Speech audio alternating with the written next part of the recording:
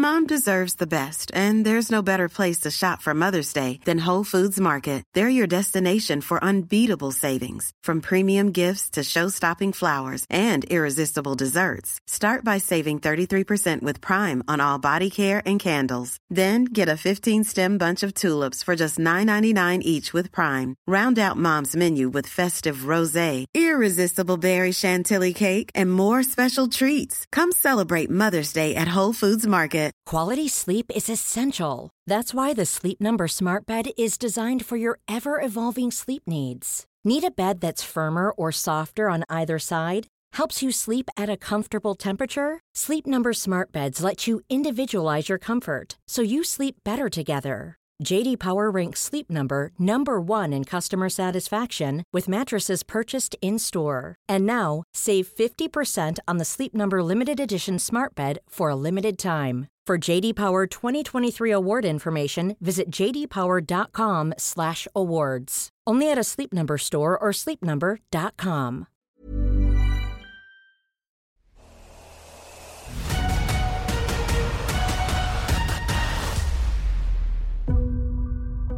By the summer of 1942, Malta had been under siege by Axis forces for over a year, and the situation on the island was bleak to say the least.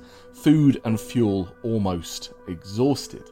I was on the island last week as I was researching a new article and a new TV series we're doing, and I was speaking to a man who lived through the bombing and the siege of Malta, and he's got a bar that's just decked with all of the munitions all the way around. I mean, if you're going to have weapons of war all the way around, then it has to be a place you need to drink, because it's a fascinating but a saddening view, and as he called them, they are sad, horrific weapons of death and destruction.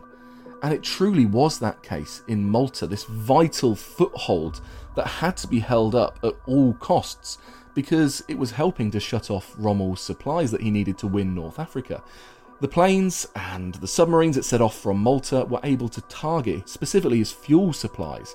Rommel needed this for his tanks. He needed to move at pace. He needed to keep Blitzkrieg going. And so if it wasn't for the efforts of Malta and keeping Malta going, then we might not have won North Africa. And so Churchill had a decision to make. What did he need to do? What did he need to release in terms of resources to keep this island safe? Well, I'm your host, James Rogers. This is the History Hit Warfare podcast. And I could talk about this all day, but to take us through this history, we have the legendary Sir Max Hastings, who joins Dan to tell him about Operation Pedestal. It was in August 1942 that 4 aircraft carriers, 2 battleships, 7 light cruisers, 32 destroyers, 11 submarines, and a host of smaller vessels accompanied by aircraft escorted just 14 merchant ships as they attempted to battle their way through from Gibraltar to Malta. This is a truly fascinating episode, so please go and drop us a 5-star review with just one click on Spotify or on Apple Podcasts. Feel free to write a review as well. And remember, you can always get in contact with us directly. Tell us what you enjoy, tell us what you want more of, tell us the topics that we need to cover. But now here is Max Hastings on the incredible bravery and tenacity of those who took part in Operation Pedestal.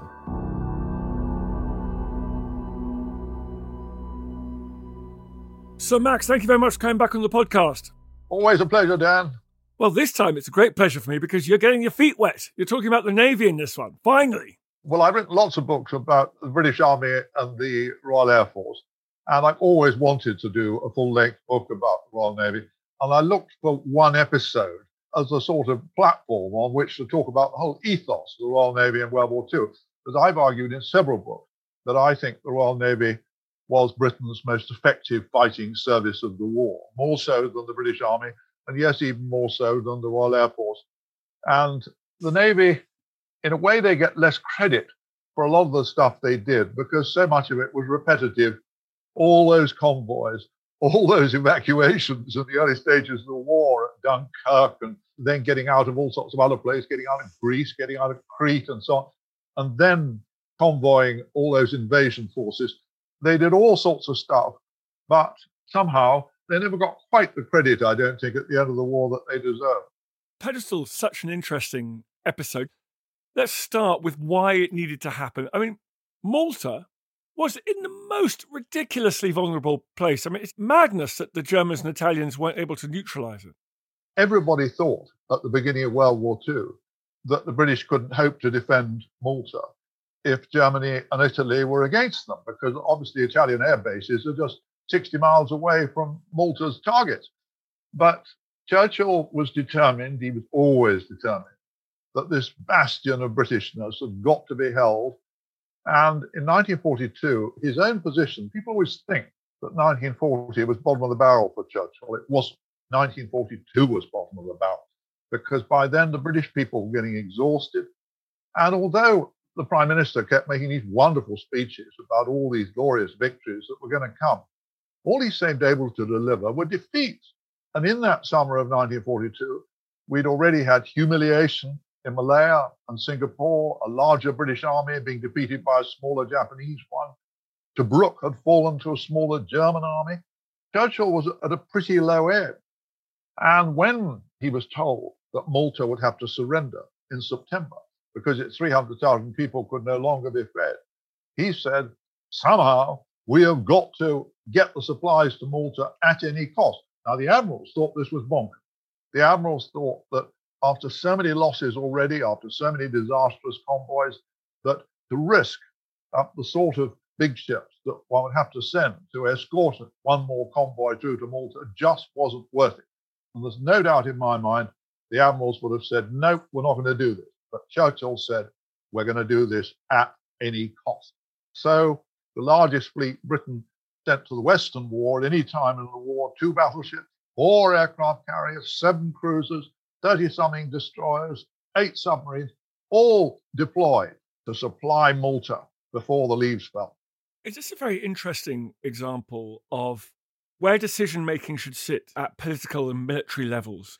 Were the admirals right? It was a gigantic risk to these capital ships and the merchant fleet to send this convoy for sort of political reasons. Or do you think Churchill was right because politicians have a grasp of the more intangible when it comes to warfare?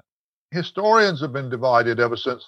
Some very distinguished historians describe Pedestal as a British defeat because the losses were so heavy. I don't agree. I think Churchill was right.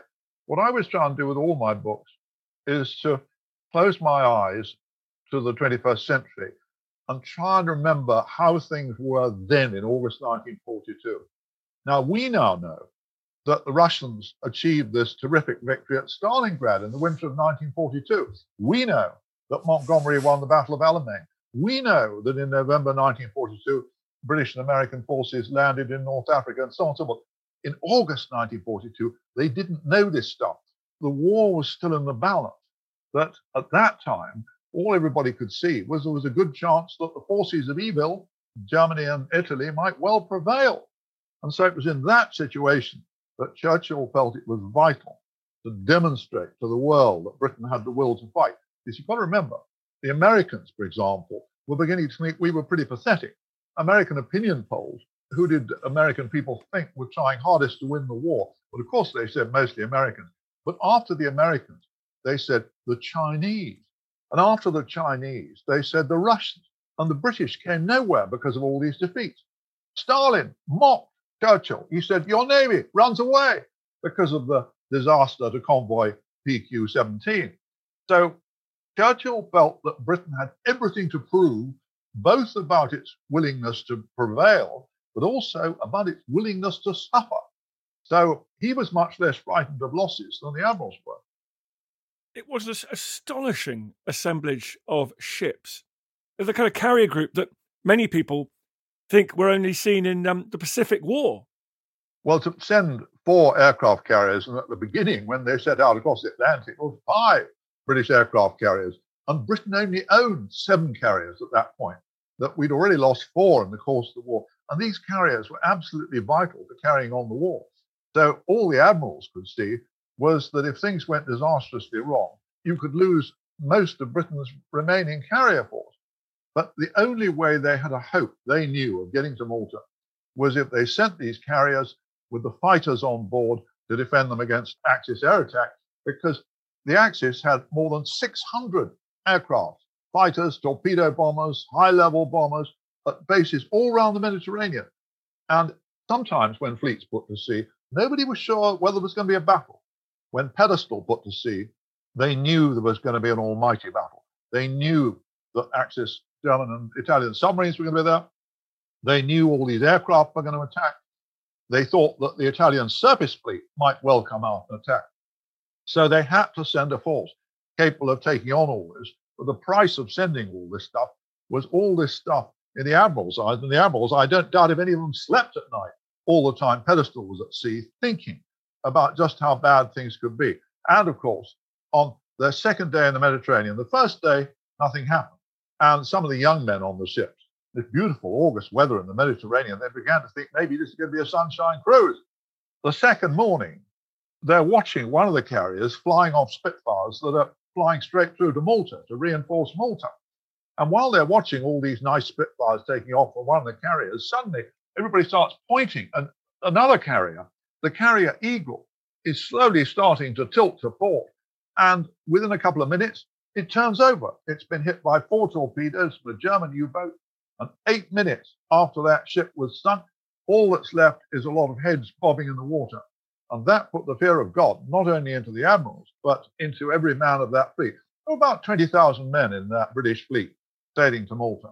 And nearly all of them witnessed, all the ones who were on the upper decks, witnessed this terrifying sight, this huge aircraft carrier just going boom. And from that moment, Admiral Seyfried, who was in command, he knew that some admirals are always remembered, not for their great victories, but for their great defeats.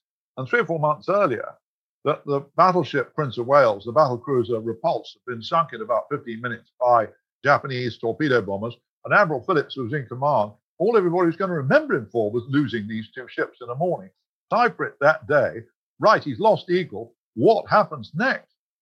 Well, you'll tell us what's happened next, I hope, but just quickly remind us, you've got all these naval vessels, but of course, the main event, in a curious way, are the merchant ships they're escorting. Tell me about them.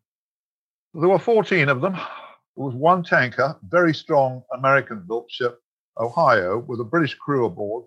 But the tanker was vital, because if the tanker didn't make it to Malta, there was going to be no more fuel to fuel the fighters to defend the place, to keep all the vital defense equipment going, to fuel the vehicles. So that tanker with 12,000 tons of fuel aboard had to get through come what may. And then you've got these 13 so-called cargo liners with 80,000 tons of cargo aboard. And to me, it's miraculous that they find guys, civilians, of course, to man these ships, because everybody knew that the Malta run was one of the most deadly.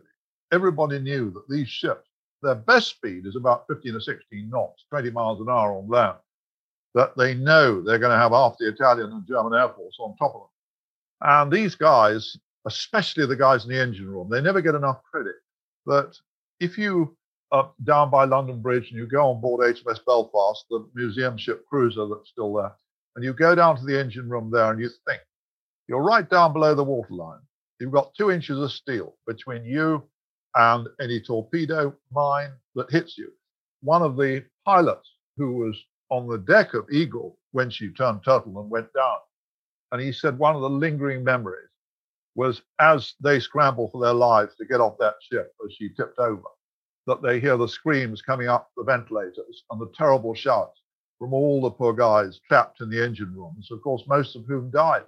So it's not surprising on those merchant ships, blokes, when they got a little bit of sleep, they were wearing their life jackets in their bunks. They had all the lifeboats slung out on the davits, ready to drop immediately, because they knew that statistically, if the ship was hit, they probably got maximum 15 minutes to get off.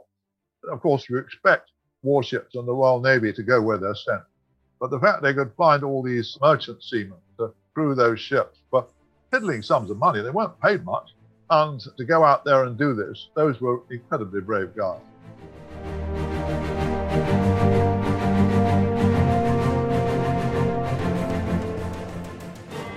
History tells us that in 1455, the royal houses of Lancaster and York went to war, beginning a 30-year dynastic struggle for the throne that would change the course of English history forever.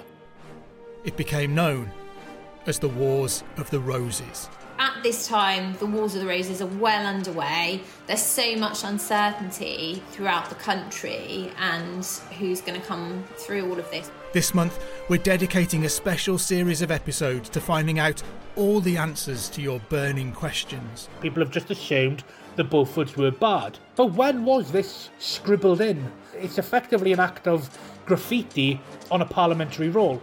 Who were the key players? What were the critical battles and switches of allegiance? Was it ever really a case of good and bad? Join me, Matt Lewis, on the Gone Medieval podcast from History Hit every Saturday for brand new episodes. Quality sleep is essential. That's why the Sleep Number Smart Bed is designed for your ever-evolving sleep needs. Need a bed that's firmer or softer on either side? Helps you sleep at a comfortable temperature? Sleep Number Smart Beds let you individualize your comfort, so you sleep better together. J.D. Power ranks Sleep Number number 1 in customer satisfaction with mattresses purchased in-store. And now, save 50% on the Sleep Number Limited Edition Smart Bed for a limited time. For J.D. Power 2023 award information, visit jdpower.com/awards. Only at a Sleep Number store or sleepnumber.com. Ryan Reynolds here from Mint Mobile. With the price of just about everything going up during inflation, we thought we'd bring our prices down. So to help us, we brought in a reverse auctioneer, which is apparently a thing. Mint Mobile Unlimited Premium Wireless. How to get 30, 30, bit to get 30, bit to get 20, 20, 20, bit to get 20, 20, bit to get 15, 15, 15, 15, just $15 a month? Sold! Give it a try at mintmobile.com/switch. $45 up front for 3 months plus taxes and fees. Promo rate for new customers for limited time. Unlimited more than 40 gigabytes per month. Slows full terms at mintmobile.com. Millions of people have lost weight with personalized plans from Noom. Like Evan, who can't stand salads and still lost 50 pounds. Salads generally for most people are the easy button, right? For me, that wasn't an option. I never really was a salad guy. That's just not who I am. But Noom worked for me. Get your personalized plan today at Noom.com. Real Noom user compensated to provide their story. In 4 weeks, the typical Noom user can expect to lose 1 to 2 pounds per week. Individual results may vary.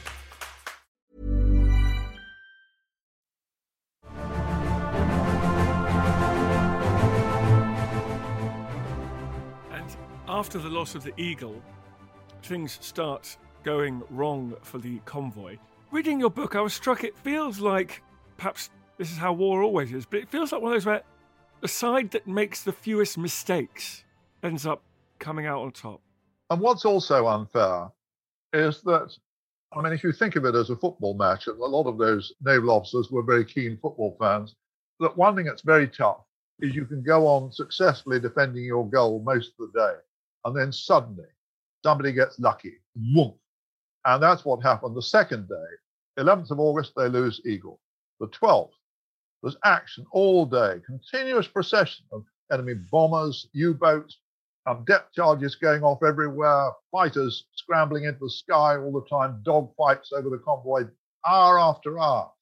And yet, by tea time that day, by about 5 o'clock, all that had happened, one merchant ship had been hit, was still afloat. They'd sunk 2 Italian submarines, rammed by Royal Navy destroyers. They'd seen off a hell of a lot more. So by the second day, all right, they'd lost Eagle, but they felt that things were really not going too badly. I mean, everyone was exhausted.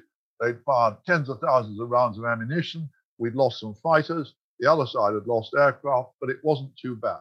But then the 24 hours that followed were among the bloodiest in the history of the Royal Navy. First of all, a load of Stuka dive bombers descend on another carrier, Indomitable.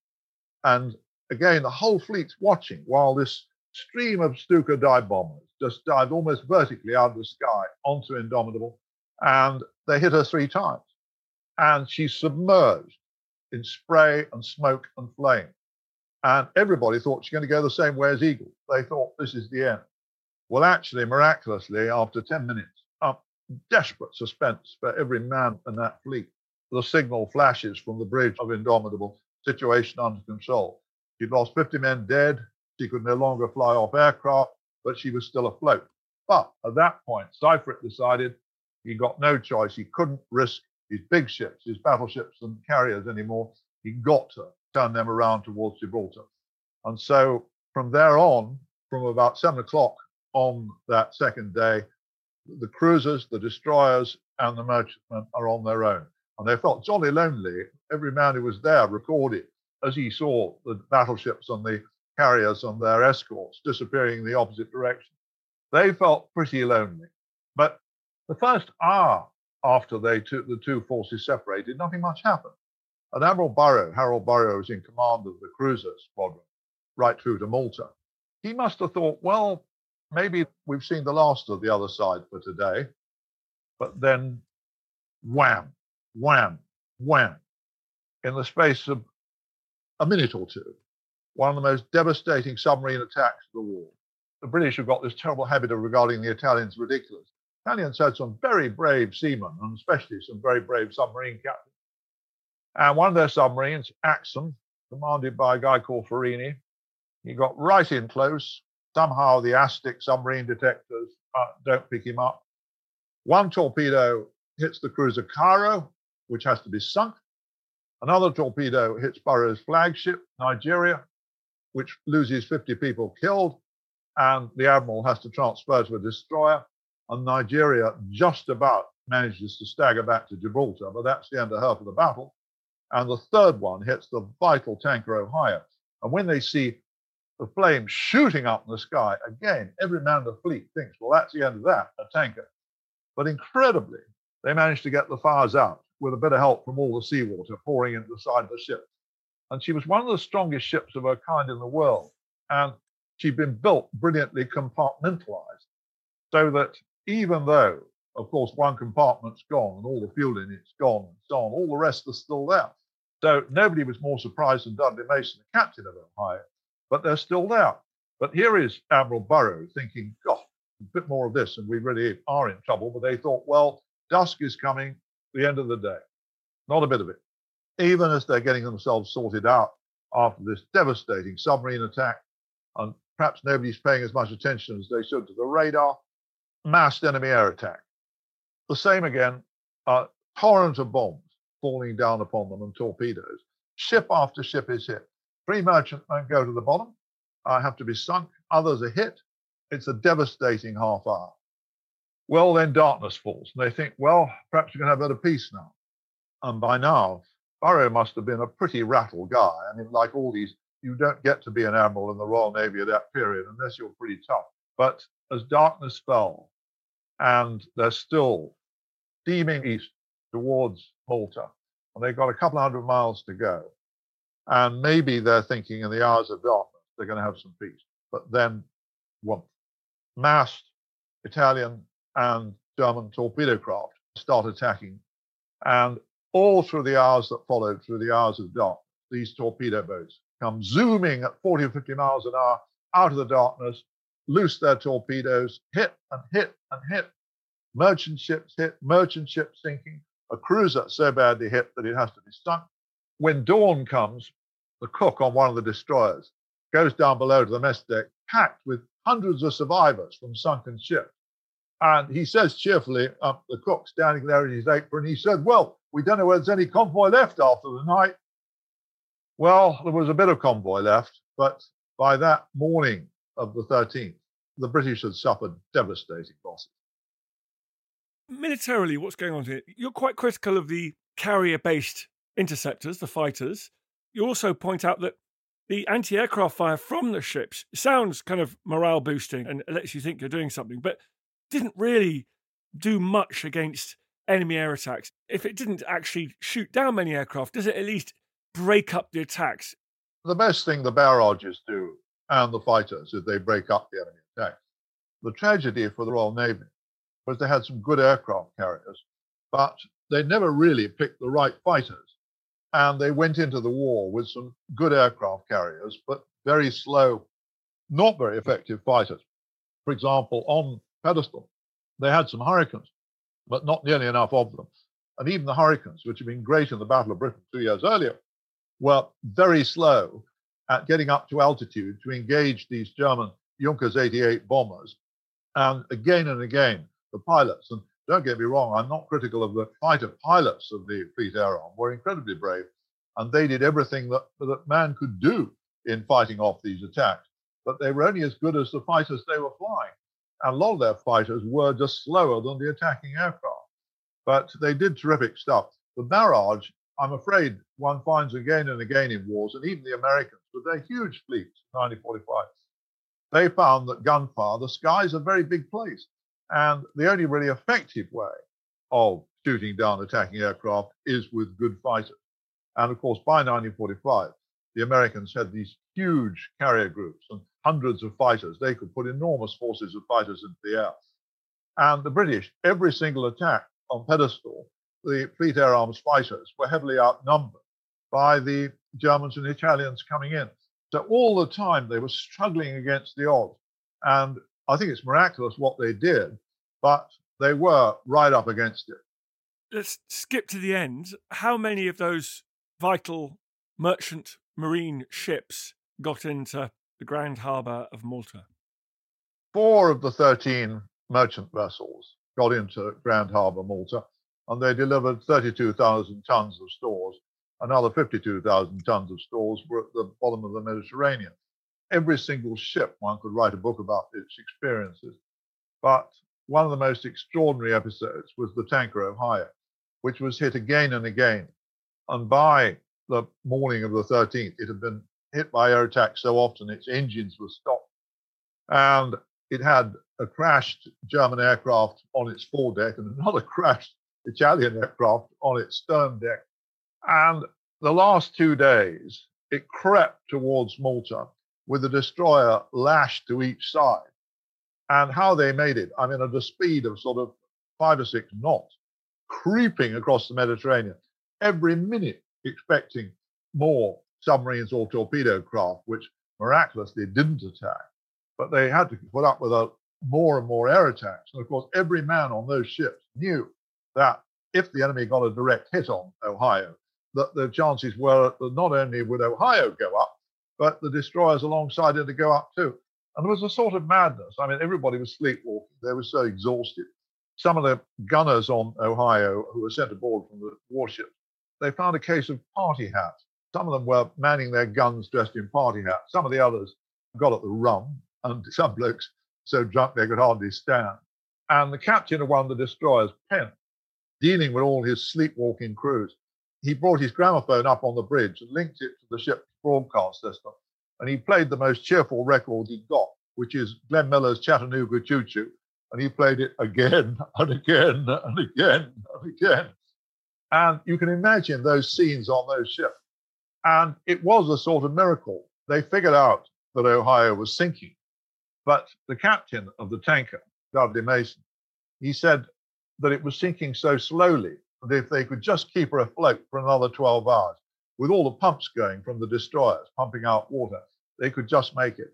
And they did just make it, so that on the morning of the 15th of August, when everybody had given up on them, and Churchill had been told to expect that Ohio would go to the bottom, they creep into Grand Harbour.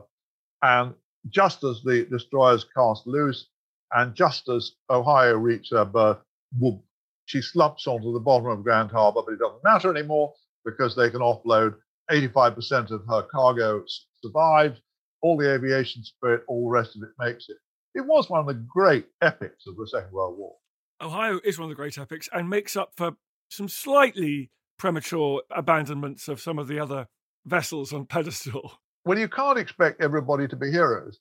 And the one thing one has to make a wry remark about, there's a very old saying that every soldier, sailor, and airman knows, that the only person who knows what a decoration is worth is the man who won it, or nowadays the woman as well, because sometimes wonderfully deserving people get decorations, and sometimes wonderfully undeserving people get them for political reasons.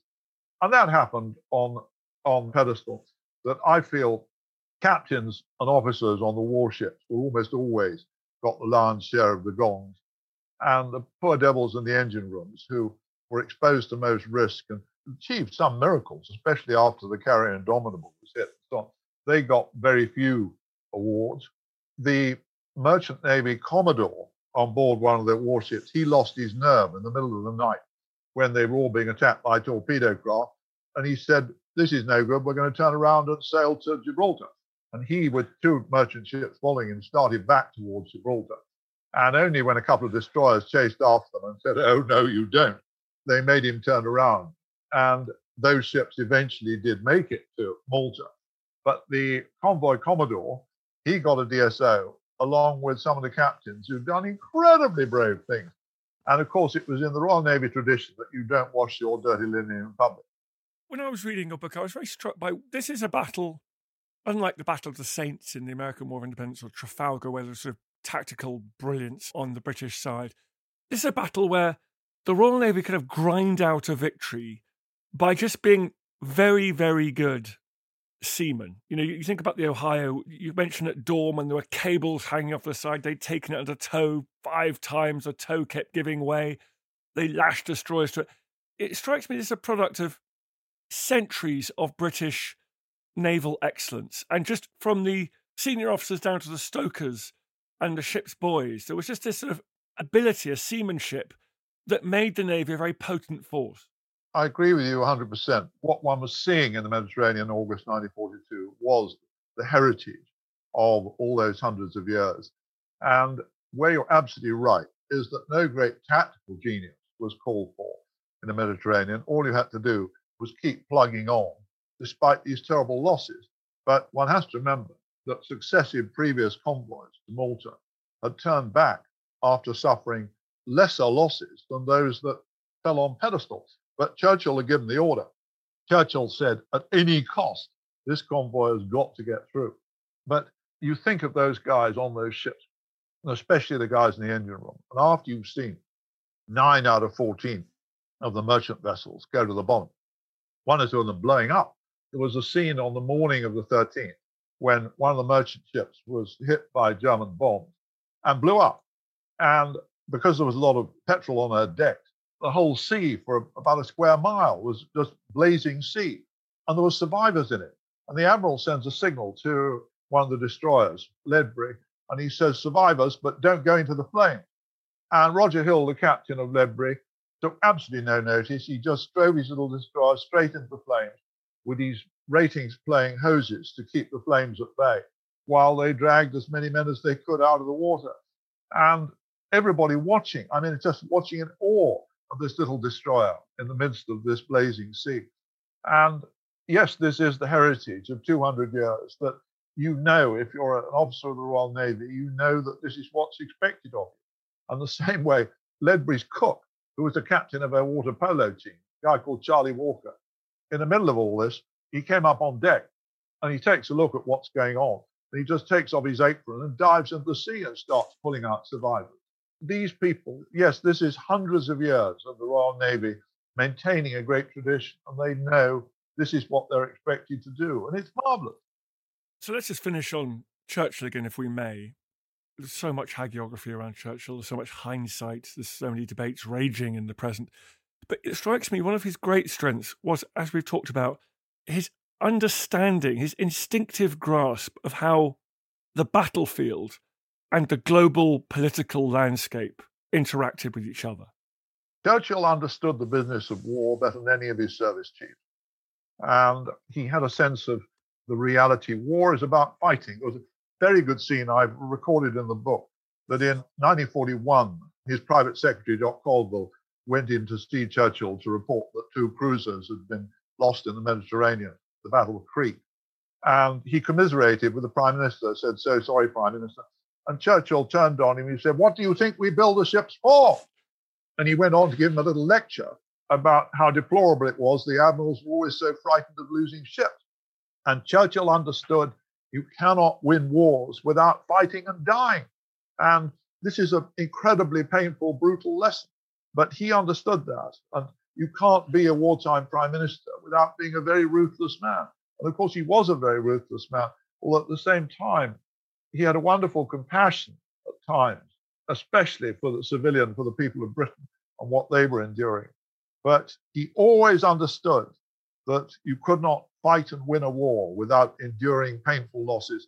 And although I entirely share that Churchill did have many faults, did make many mistakes, but he remains probably our greatest war leader of all time. So, Max, thank you very much for coming on the podcast. What's the book called? The book is called Operation Pedestal, The Fleet That Battled to Malta in 1942. I found it one of the most thrilling and moving stories I've ever had the opportunity to write. Well, thank you very much for writing it.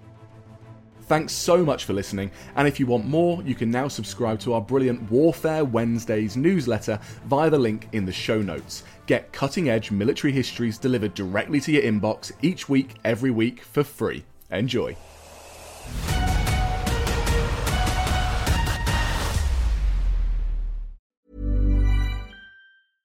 Imagine the softest sheets you've ever felt. Now imagine them getting even softer over time. That's what you'll feel with Boll & Branch's organic cotton sheets. In a recent customer survey, 96% replied that Boll & Branch sheets get softer with every wash. Start getting your best night's sleep in these sheets that get softer and softer for years to come. Try their sheets with a 30-night guarantee. Plus, get 15% off your first order at bollandbranch.com. Code BUTTERY. Exclusions apply. See site for details.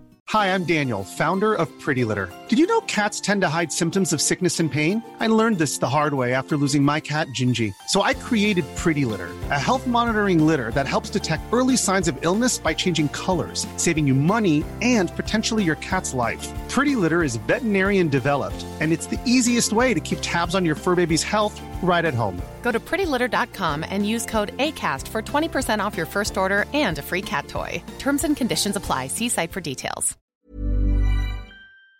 And before you go, remember, as a Warfare listener, you get a special discount at History Hit. Subscribers get access to blissfully uninterrupted, ad-free podcasts and thousands of hours of history documentaries. You've got everything from the American Revolution to my own documentaries like Traces of War, Weapons of War, and 24 Hours in Normandy, where I follow in the footsteps of the Green Howards on D-Day, from their beach landings to being awarded the Victoria Cross, and all the way through their first day where they made it 7 miles inland, further than any other British or American unit.